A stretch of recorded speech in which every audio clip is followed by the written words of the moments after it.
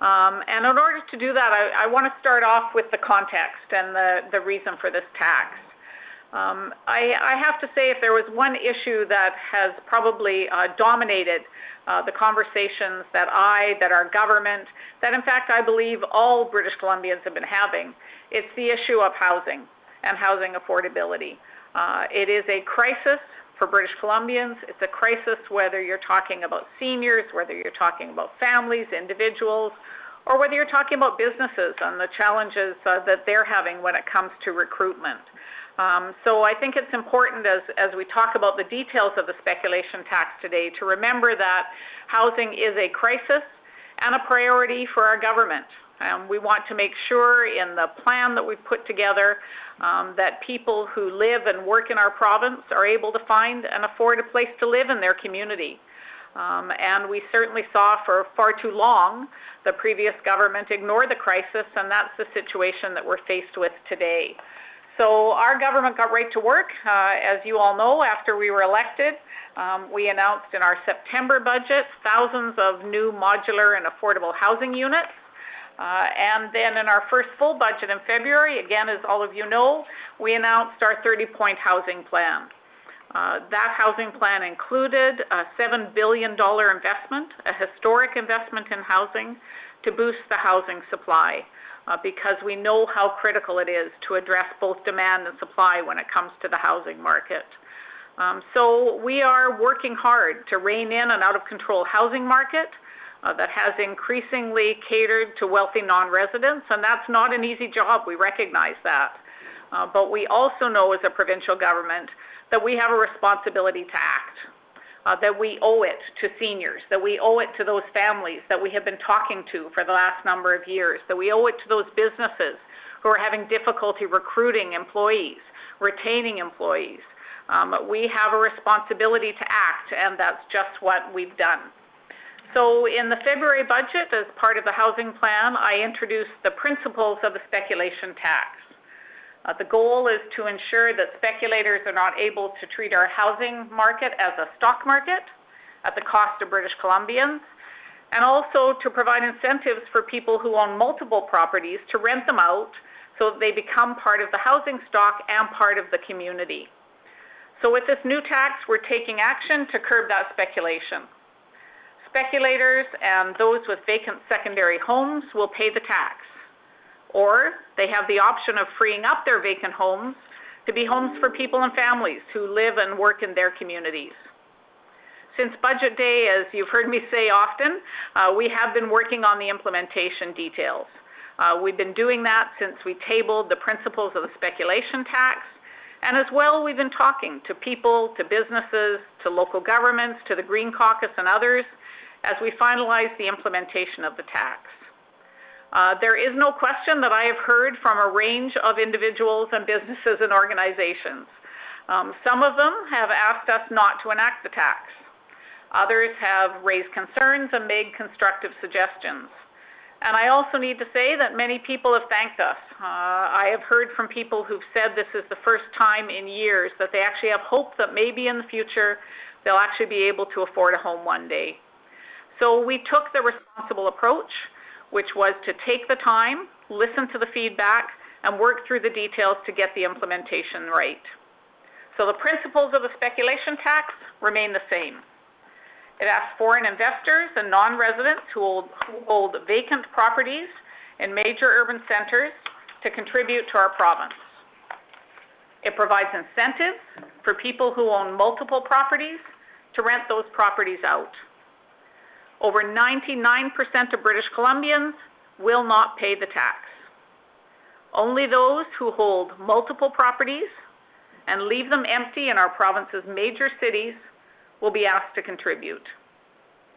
Our tax on speculators focuses on people who are tying up housing stock in BC's overheated housing markets and taking that housing stock out of the communities. So people with cottages at the lake or cabins or on the islands will not pay this tax. People with second homes outside of high-cost urban areas will not pay the tax. We're going after those who are clearly taking advantage of the market and driving up prices.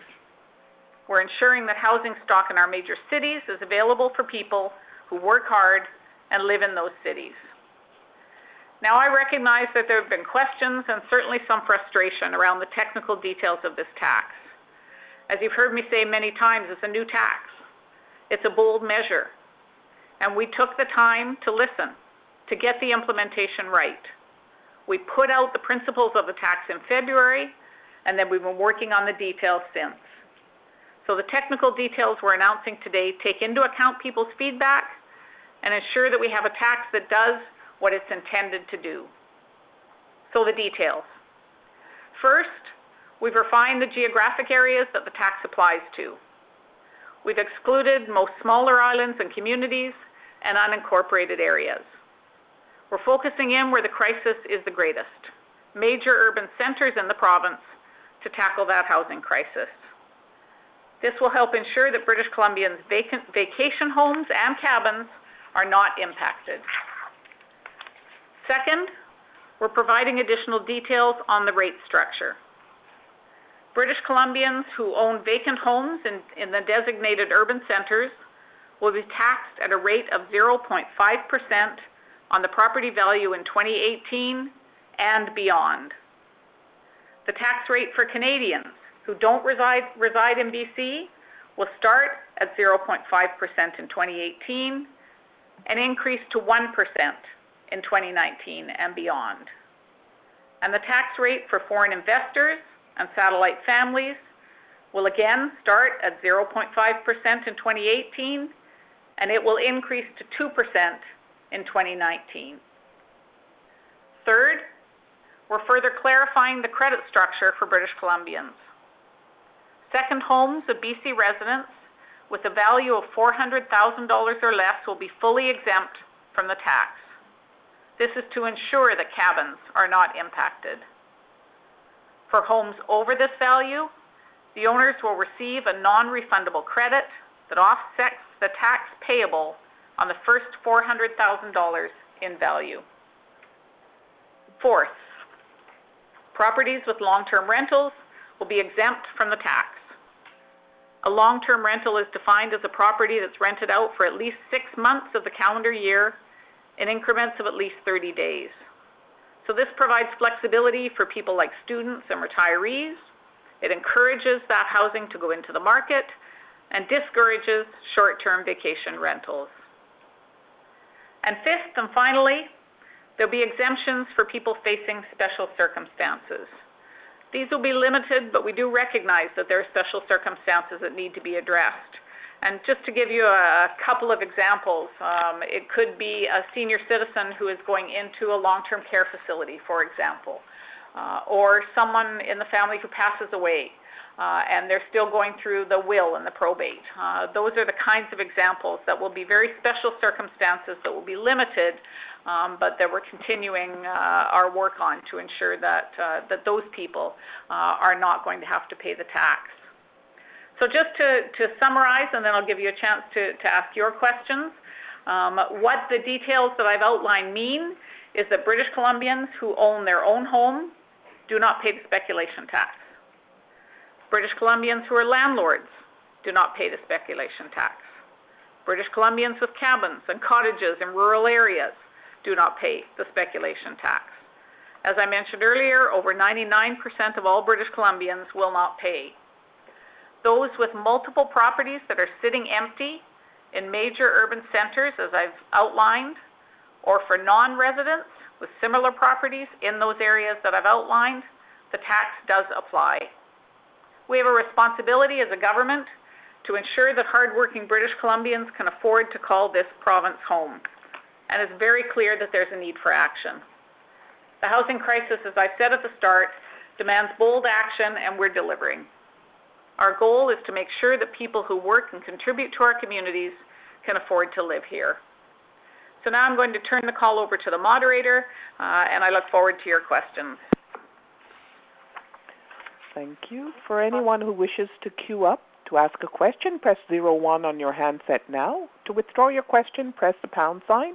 Please limit your question to one question only. Our first questioner is Carrie DeRosa, Times columnist. Please go ahead.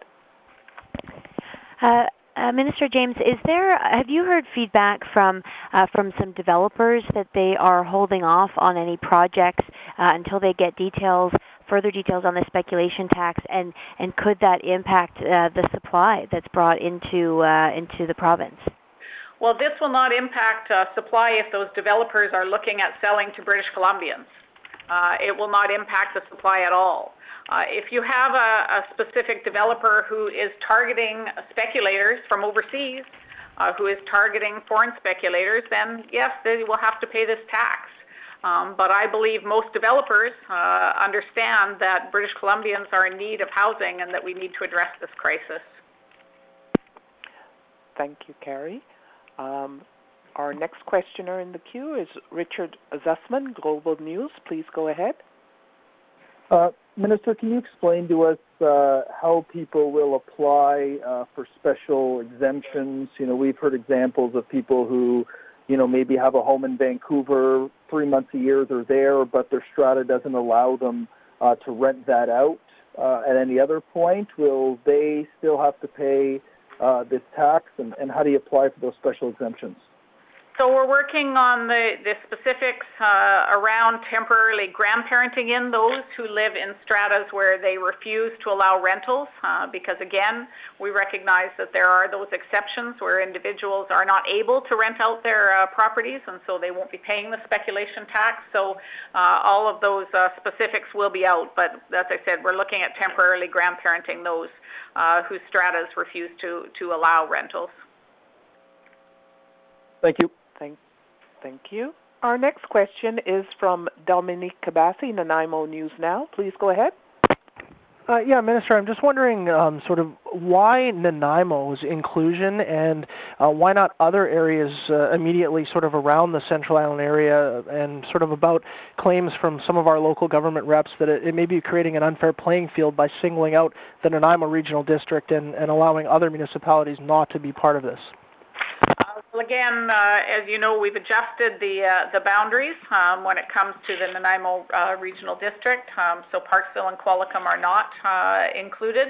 But if you take a look at the vacancy rate in Nanaimo, really what we did was an extensive analysis around housing assessments, around incomes, people's incomes, around housing affordability compared to people's incomes. And it was very clear that Nanaimo is one of those communities that is facing a crisis. And that's why they're included. Large urban setting, facing a housing crisis, a real challenge when it comes to the affordability issues and when it comes to the vacancy rate. Thank you. Thank you, Dominique. Next question is from Brady Strachan, CBC News, Kelowna. Please go ahead, Brady. Hi, Minister. I know that the City of West Kelowna had come and talked to you and the Premier about what they think is their special case. Has there been any change to Kelowna or West Kelowna being excluded from this speculation tax? We have not made a change in excluding either of Kelowna or West Kelowna. In fact, if you look at the challenges around affordability, the third largest city, urban city in British Columbia is Kelowna, and they're one of the most unaffordable cities, not only in our province, but in fact in our country, if you look at the latest study. And so I appreciated the meeting I had with the Mayor of West Kelowna. We had a very good conversation. Certainly, if you take a look at the changes we've made around the rate for the speculation tax, we've taken into account some of the issues that were raised. But again, we feel we have a responsibility to address an affordability crisis, and Kelowna and West Kelowna are two of those areas that are facing an affordability crisis. And just following up here, there was a town hall here yesterday where a number of questions were posed. One person posed, why isn't this being done in Whistler as well? Well, Whistler is a resort municipality that's very different than other major centres. We're looking at other tools to assist Whistler. We're looking at the tourism dollars, the hotel tax, being able to use that for affordable housing. So there are other tools in our 30-point plan that fit, but we felt that the speculation tax and the foreign buyers tax will adjust the market and address some of the affordability crisis that's there in these communities. Thanks, Minister. Thank you. Thank you, Brady. Our next question is from April Lawrence, Check News. Please go ahead. Hi, Minister. I just wanted to clarify. I heard you just mention that Parksville and Qualicum will no longer be included in this. Greater Victoria was listed as another area. Will that still include Victoria itself as well as all of the surrounding municipalities, or has that changed as well? It will include the Victoria. It will exclude the Gulf Islands and the Juan de Fuca area. Okay, thank you. That's the only change on the Capital Region area. Thank you. And we have a question from Chief Baldry. Please go ahead. Hello? Chief, if your line is unmuted or muted, please unmute it now.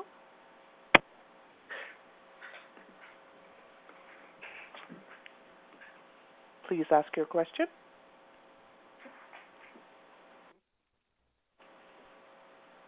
Okay, we'll ask the Chief to queue up again for the next question. There seems to be an issue with the line.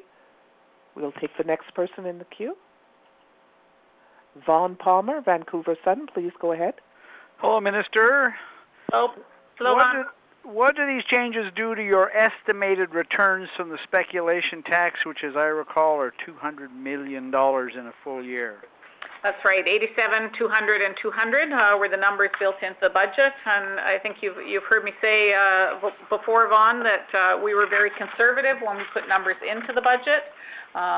We, in fact, made sure that we were conservative in those numbers. And as you know, we also weren't targeting British Columbians, the majority of British Columbians, as you see in the tax. So we don't expect that it's going to make much change to the numbers, but we're certainly going to be monitoring them as we go along. As you know, we have prudence built into the budget. We, in fact, put aside unallocated dollars for new programs that we are implementing because we expected there may be pressures in some new programs that are being implemented over this year. So prudence is there in the budget if needed, but we still feel comfortable with the numbers that are in the budget. You said in your statement that 99% of British Columbians won't pay this tax at all, Minister, but you've cut the rate for out-of-province Canadians in half, from 2 to 1%. I would have to think that has some impact on the returns from the tax. How many out-of-province Canadians do you believe will be captured by this tax? Well, again, if we've taken a look at the modeling, we've taken a look at the numbers, we're confident with what's there.